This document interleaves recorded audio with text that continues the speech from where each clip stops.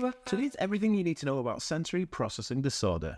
Don't go anywhere. Guys, welcome back to the Ask Me World. My name is Dan. I have autism, ADHD, OCD and dyslexia, and I'm making weekly videos all about this stuff because it's important to me to help you. It's like my life mission or goal, if you like, to help autistic individuals reach maximum potential and really just be awesome. So if you want to be part of the movement, come along with me, remember to hit the subscribe button down below by clicking on the notification bell and follow me on all social media because I upload 4 videos every single day. Oh yes, I don't sleep.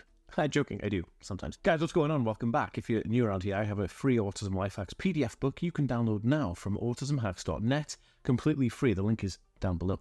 So, sensory processing disorder, what is it? So, sensory processing disorder, sometimes called SPD, is a form of different types of sensory hyper or hyposensitivities to sensory environments. And this is third-party stimuli. So, this could be that you are towards different lights. You could be in an amusement arcade and the lights are too bright or flickering and it's really causing you harm. Or there is an event going on and the noise is too loud. Even could be walking through a mall and the noise is too loud and making you cover your ears. Now, sensory processing disorder comes comorbidly with autism. And autism is a neurological developmental condition which actually has a bunch of different things co-occurring. It could be like ADHD, it could be OCD, all kinds of stuff. Now, I have sensory processing disorder myself, and it is very interesting that mine is like texture and smell-based and sound-based, but sometimes you can be also hyposensitive.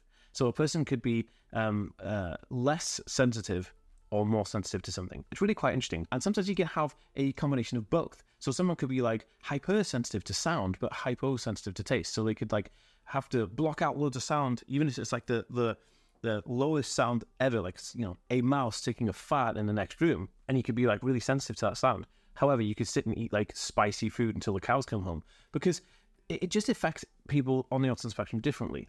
Now, up to date, I've not really come across many people who have just a sensory processing disorder diagnosis. It's usually co-occurring with like autism or ADHD. Now, sensory processing disorder can be very debilitating. And I know for me, when I was doing my degree in chemistry, you had to do a bunch of other stuff first. And we were analyzing onion skin under a microscope. And I remember being in the room with cut onions, and I couldn't be there because I'm really sensitive to the smell of onions. I'm really sensitive to the smell of garlic as well. So I can't be in the room with those things, which makes it very difficult for me to cook because how can I cook when they're the basis of pretty much every meal, right? So it's really difficult and it can be very challenging. But that being said, there are so many things to help overcome. I mean, even the Life Hacks book that I've linked down below for free, I have some sensory processing hacks in there that will help people who are hypersensitive to certain things, like, you know, tags on the back of the shirt or even seams of the socks. All those things are sensory processing issues. I'd love to know your opinions and your input on it. Pop it in a comment down below. Give this video a share if you think it can help somebody. And I'll see you in the next one, guys. Peace.